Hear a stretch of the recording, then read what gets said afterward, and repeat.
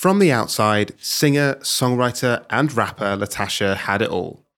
In the 2010s, she'd risen up the ranks, starting at poetry slams before eventually opening for people like Big Sean. But there was a problem. I luckily have a law background, so I understand some law, and was reading contracts and just was like, this is impossible. There's no way that I'm going to be able to survive off of these contracts. Latasha wasn't really making any money. The middlemen were taking a huge cut of all her royalties. Latasha was finding it so frustrating, but at the time, there wasn't much she could do. And so she continued performing and making music before her work took her to LA in 2020, which, as everyone knows, was the perfect time to move to a new city and get ready to perform a bunch of gigs. Pandemic hit while we were here, and we were like, oh my God, what are we going to do? All the industries that we work for are pretty much shut down. And so we were living off of unemployment for a bit. And so Latasha did what a lot of us did at that time. She tried something new. Now, she didn't get into baking sourdough or hosting those terrible, terrible Zoom quizzes. She started looking into what was then called crypto art, or NFTs. The technology that underpins how NFTs and cryptocurrencies work is called blockchain, which essentially allows the really secure sharing of information. This data sharing is so secure and fast that you can trade essentially anything that has value. It could be something physical, like some merch, or something less tangible, like Bitcoin. Now, to most people, blockchain technology just sounds like something fancy they don't really need to understand. But Latasha, she saw an opportunity. She realized that she could use this technology to sell her work directly to her fans and completely cut out any middlemen. Latasha became the first woman rapper on blockchain in February 2021 and was one of the first to bring music videos to the platform. She sold one of them in an auction and made over $50,000. There was something really incredible happening here. And I was like, wow, this could revolutionize the music industry and every art industry possible if we could just get the tech right. Welcome to Frontiers, a podcast from the upside that gets intimate with culture pioneers and business innovators that have made their mark on the world. I'm John DeGraff Johnson. And I'm Niku Banai. This week, how Latasha is using the blockchain to revolutionize the music industry.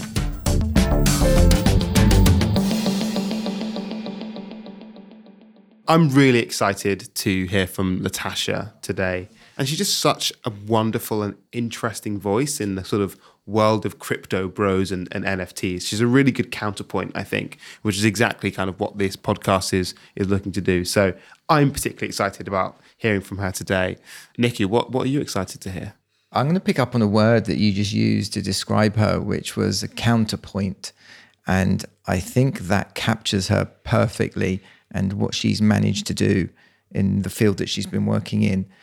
Being a counterpoint, challenging the conventions in the music industry, which has got some really strict conventions in it and have been going for a very, very long time. And for her to come around and do what she's done is showing that there is an alternative way to how things can be done.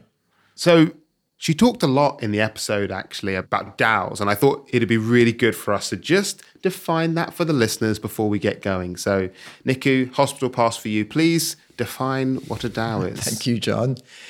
A DAO is a decentralized autonomous organization. Do you understand that now, John? Do you like that enough? I'm still very confused, and I think our listeners will be too. So let's break this down a little bit. So the first word, decentralized, if you think about how decisions are made in classic business, it's normally like top down. The big boss makes a decision and it cascades all the way down. Whereas in a DAO, decisions and the rules of how a team or a group of individuals operate and organize themselves is decentralized. So the power sits with each individual.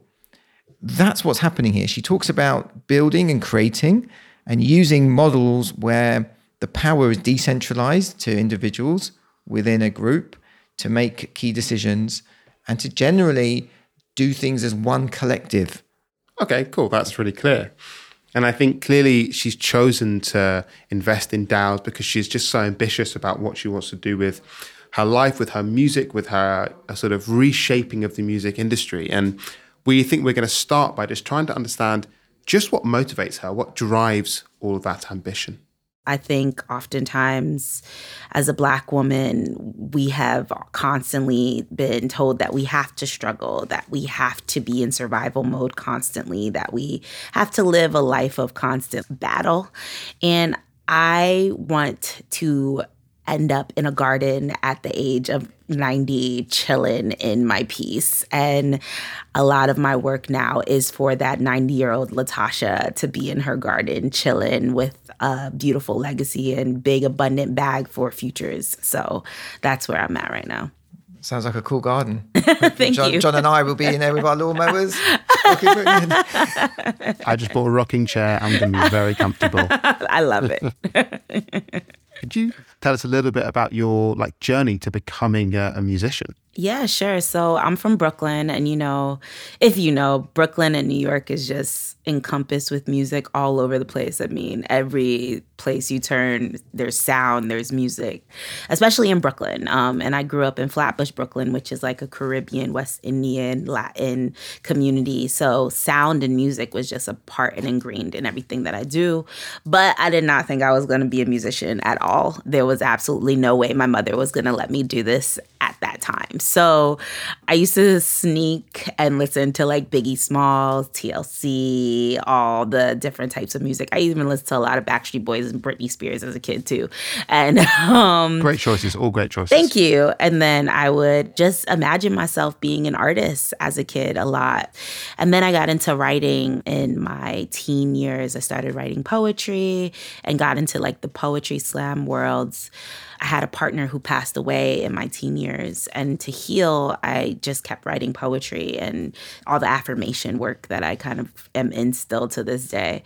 And so went to Wesleyan University, studied playwriting, performance art, thought I was going to do the Broadway thing, and thought I was going to write plays on hip hop. That's really what my focus was in college. I really focused in on the Black body in hip hop and what it symbolizes and how the Black body is commodified and utilized in entertainment and beyond. And so I thought I was going to go into that, but life got real and I had to start working at 9 to 5 at a scary bank. And then found myself in ciphers and in music out of nowhere from the poetry slam work. Before I knew it, I was opening for Kanye West, Big Sean. I just knew I loved to make music and loved what I was doing. I see a lot of your work is thinking to the future and thinking about where things are going to be. And it sort of connects to one of the other things we've really liked about your work that I've seen is that exploration and experimentation into the crypto, NFT, sort of Web3 sort of world. And what exactly are some of your main projects in sort of NFT space? I know you were the first one on there. You're the first one to do a music video. I'd love to hear some of those main projects and what they've been like. Yeah, some of my main projects when I first started were, of course, bringing music video to blockchain was really important to me. I was just tired of the YouTube structure. No beef to YouTube, but I was just tired of how that structure was being utilized for artists and artists not receiving the benefits of these massive music videos that they're paying a lot of money towards. So I was like, all right, let's bring all of my music videos to blockchain. And so we started to release them, and that became a whole world in itself. So if you have a Latasha music video, you pretty much have something super rare within blockchain at this point. The other part that was a big deal was just music NFTs in its whole. So MP3s, etc. We started to run that with Zora and with Catalog. Zora's ethos is really dedicated to sovereignty and autonomy for artists. And so we push to give public good to creators of all types, from devs to writers, etc., etc. But I realized there was this big gap with education. People getting to actually know what the technology is in a peer-to-peer way. And so I started these seminars back in 2021, September, and just talk about Web3 and getting people their wallets, getting people to understand what the technology is in a very basic way. And that started with 40 people at a seminar and turned to 4,000 people coming to our events now. And so very grateful for the subscription of people that have grown with Zoratopia. It's beautiful because it's not just education. It's also really community connection and a place where people get to really get to know the artists that are growing out of Web3. I love that focus on education. And I wondered about your community at Zoratopia. Like, what's the makeup? Is it? Do you feel like it's different from the wider crypto community? Oh, absolutely. The heart of Zoratopia was to create a safe space for BIPOC women and queer folk in Web3 to feel like they have someone to talk to and connect to. We were big on that and still are big on that, even with so much support coming from different realms of the community. We are very, very, very adamant about who is the heads of Zoratopia or the faces of Zoratopia, because this work is for that community, the marginalized community in Web3. I like to say that Zoratopia is the other side of Web3 and culture, because so often when people hear about Web3 and crypto, it's immediately white men, white rich men oftentimes. And I'm like, I know that for a fact, this actual work, if we flipped it over its head, would look like it's for us, because we have been working towards this autonomy and sovereignty for a long time.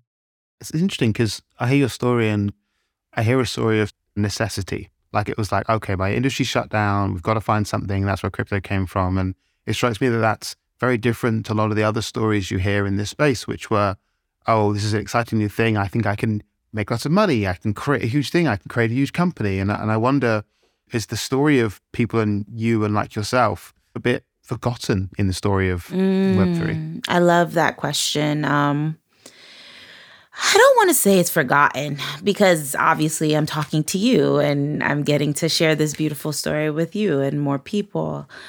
I think oftentimes in the beginnings of a new journey for tech, we will witness one story constantly. And then as it goes along and becomes like the shaping of our existence, more stories will open up. I think little by little, we're pushing and telling the story and doing our work towards it. It's exhausting sometimes, trust me. But that is the point. The whole point is to like make sure that this is represented so more people could come and feel a part of it. So I don't want to say we're hidden, but I will say that we're definitely going to kick some doors very soon and be seen more and more. How does your community help you? Yeah, I mean, my community is everything, to be honestly. For Zoratopia, obviously the community comes and supports and like comes to the events that we throw, which are IRL events. And then they also come to the URL events.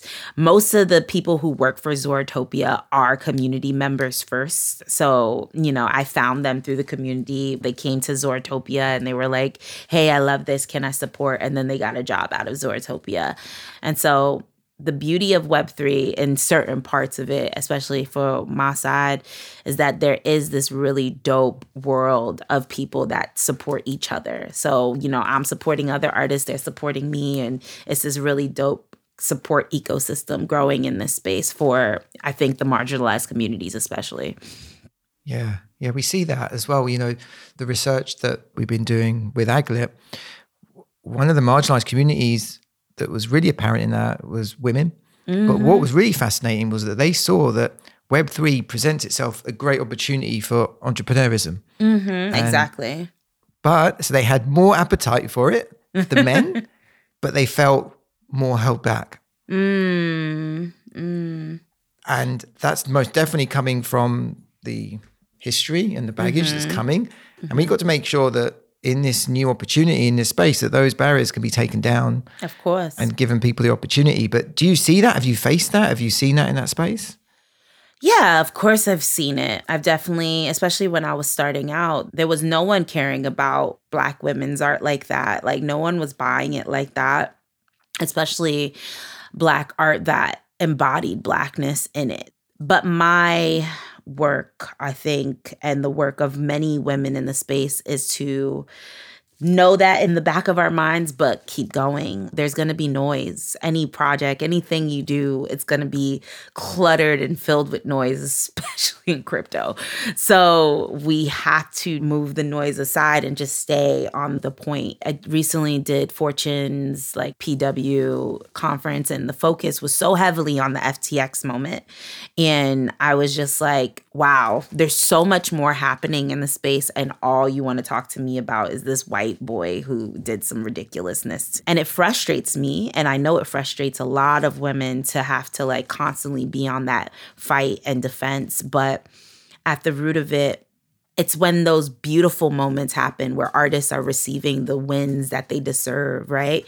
Like when I got like my first music video that hit $50,000 and that became one of the highest selling music videos, I was like, yeah, all of that is worth this moment right here, you know? And then we keep having those moments. And so I just keep going back to the gratitude of those beautiful moments and the moments that really represent something bigger for us.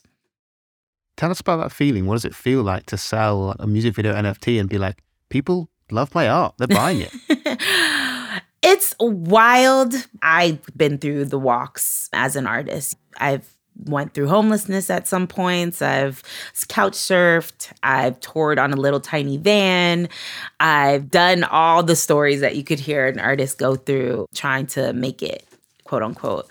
And now to see the worth come through in this way is like, wow, my art did have value this whole time. You know, when people were telling me that I wasn't doing enough or I wasn't enough, I finally found a place where someone sees that my art does have that value and understands my story and wants to show up and support it. And that is everything.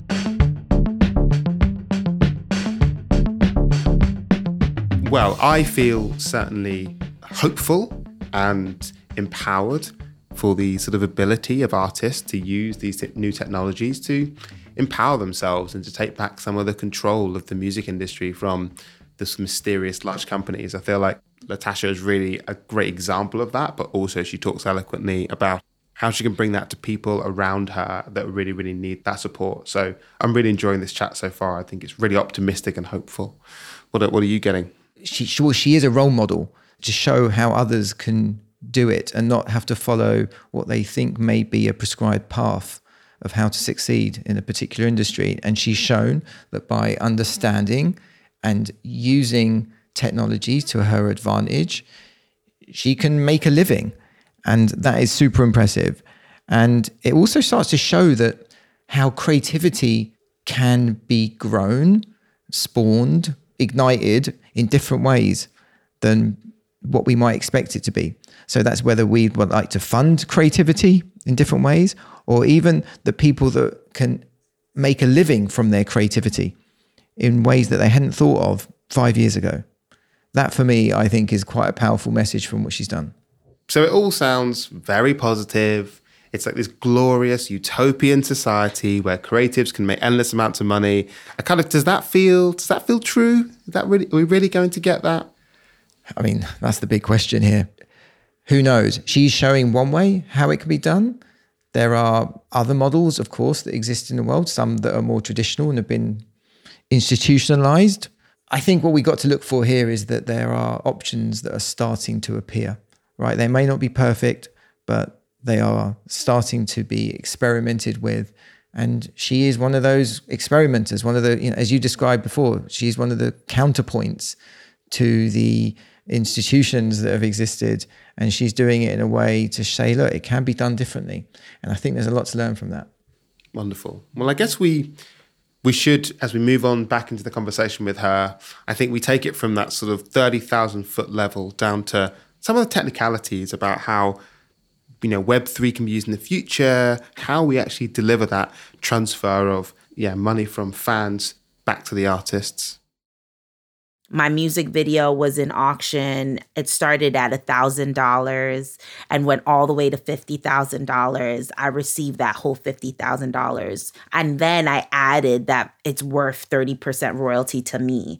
And so the person who resells it gets 70% and then I get 30%. And so that is dope because now we don't have to wait on anyone to tell us when we're going to get these payments. The payments goes directly through blockchain, right? And through our wallet. now we could witness a new surge of artists that don't have to really be making tons of money. They could just be making little by little a lot of money and like growing that. And so we're witnessing like this middle class art world growing or something of that nature. I think this is the future. This is the future for the creator. What are some of the challenges about being an artist in this way? I think we often talk about how great it is and there are so many benefits, but what are some of the drawbacks you have to think about? Combating the storylines of what crypto is and Web3 is could be really tough. And NFTs, you know, I try to like bring in a lot of amazing artists into NFTs, and then they'll be like, my fans don't like NFTs. Like, I don't understand, like, et cetera, et cetera. And I'm like, they just don't get it. And they need to like figure out the true story behind NFTs. And that's why I am happy to be a representative of this, because I think when people hear my story, they understand it a little better and realize that it's not just a bunch of crypto bros just trying to make $1 million every time. It's like actual people, women, artists, just trying to figure out a different means. I'd love to hear if you're also a collector or a buyer of various types of NFTs or tokens, whatever it might be in the space. What have you been collecting or supporting, should I say, as well? I collect because I just love artists and I want to support artists that I really like. I don't collect like the things that make big money or anything like that. I'm genuinely collecting mostly music and art from my like visual artist friends. I just want to support my community. I think that's like the biggest reason why I'm a collector. I love that thought and expression when you say I collect music, which is so cool and so different to the Spotify induced streaming world where, yeah, you can create your playlist and your other bits, but the collecting bit, i.e. appreciation and going really deep with the artist, isn't quite there. It's not the same. Yeah, I think what we're doing is revaluing music, you know, and really saying that music has like this place in our hearts that it didn't have and for a long time because of streaming. No beef to streaming. I think streaming is definitely a tool that is crucial and working. But I think what it did was undermine music and undermine like the value of what artists have done to make these songs.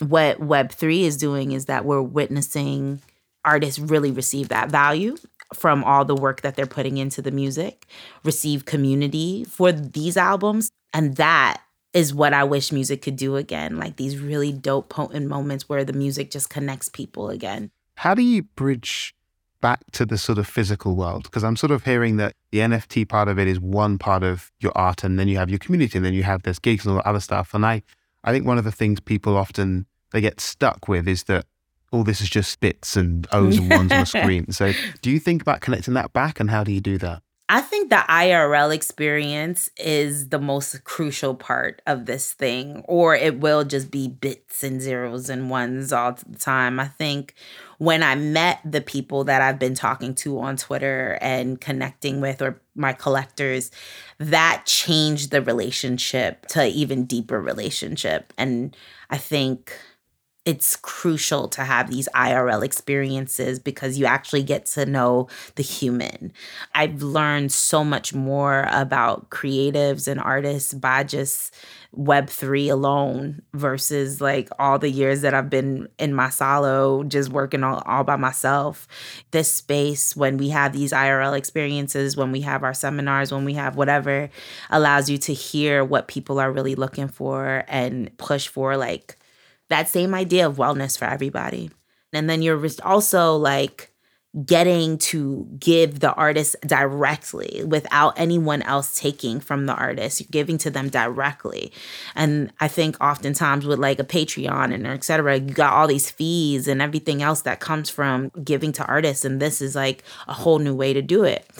And so if you care about artists and you want to see them win, this is the way to do it, I believe. What have you got your eyes on that is not in the space of music or art when it comes to blockchain development and potential uses of Web3 technologies?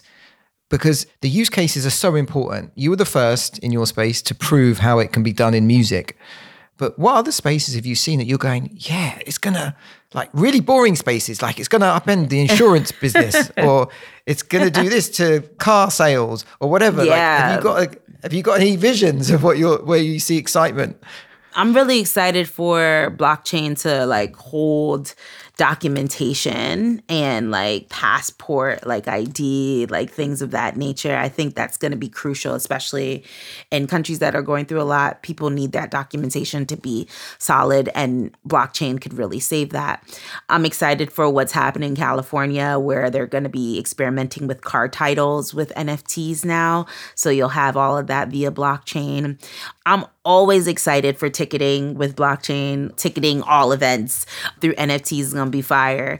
That way you could have it on blockchain, but you could also like have it be like this deal that you get from every event that you go to. And that way no like fake tickets could pop up anymore. Like everything is on the blockchain.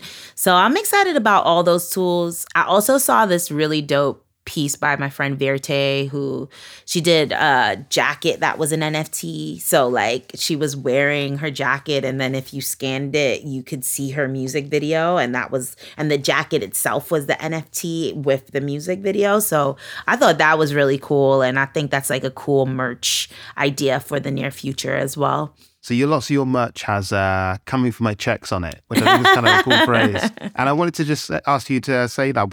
What does that phrase mean to you? Like, where's it come from? Oh, that was from my song Go-Go Wine. So coming for my checks was like a lyric that I had on Go-Go Wine, but it also was like a manifestation lyric that I was just like putting on everything. And I have hats. I have all types of stuff for that. It's so funny because I wrote Go-Go Wine before I got into Web3. And so it was like funny that I was like coming for my checks, and then I did get my check through Web3. So it's all working. That's what I like to say. It's all working together, and that's what the merch was for. You manifested it. I sure did. Yeah, I mean, I think it's interesting because I mean, a lot of the conversation you've talked about is like sovereignty and independence, and having control of your art and where it goes. And that's why I asked about that lyric, because I feel like it encompasses so much about what you're talking about. You're like, I'm coming for my checks, and my checks, I earned them, and I'm going to get them, and this is the way I'm doing it. And actually, it's kind of coming for our checks. It's the whole community doing it. So exactly. cool. I've witnessed a lot of struggle, and like a lot of folk in my lifetime have just dealt with that struggle. And I just see a world where like a lot more could be cleared from our plates. And I want to walk into that direction. To wrap that together, if there was a manifestation you'd like to put out to the listeners, what would you like it to be? What would you like them to take away? That's such a deep one. Now I have to like think about all the listeners out there. I would hope that this podcast and this moment offers them a different understanding of what Web3 could offer to them and for the future of our peoples. I would hope that they go listen to my music. That's the ego talking. and get to know me a little bit more. And I'm just manifesting for all of the people that are listening out there to move in the direction of their greatest vision. I just want everyone to be in their greatest selves. I know that's really cliche and probably like, oh, she's so optimistic. I'm not always the most optimistic person, but I do believe when people's actually get to do the things that make them the most happy, we move into a better state collectively. So I want people to move into the thing that they want to do in their greatest self every day. And that's what I'm manifesting. It was really great to hear from Latasha today and all that she has achieved, the barriers that she's faced and how she has got over those barriers in particular. For me, what I found fascinating is how someone that comes at the way of looking at these technologies like blockchain, like the formation of DAOs, and is just going rogue and using them herself to do what she wants to do, to express her creativity. And I love that. I love how she's just taking them and making up her own rules. I love that. And for me, it just shows what happens when you get a young, brilliant black woman and you give her the tools to support her community, to deliver her art, to create joy, to change her own life story. And I think I was just really heartened by that. I think we're all a bit sick of the same people driving the same sort of innovation. So seeing someone who looks very different, who sounds very different, and who's delivering something very different with the same tools is brilliant. And we hope to have more people like her on Frontiers in the future. And that's it for today's episode of Frontiers. To learn more about what Latasha has been up to, including some of those exciting projects she mentioned, which have been released since our conversation, follow the links in our show notes. Thank you for listening to this episode of Frontiers from the Upside, a strategy and innovation partner. This series was produced by George McDonough. If you want to discover more, check out our Better Metaverse report. It's linked in the show notes. And if you enjoyed this episode, please share it with a friend, colleague, or anyone you think may enjoy it too.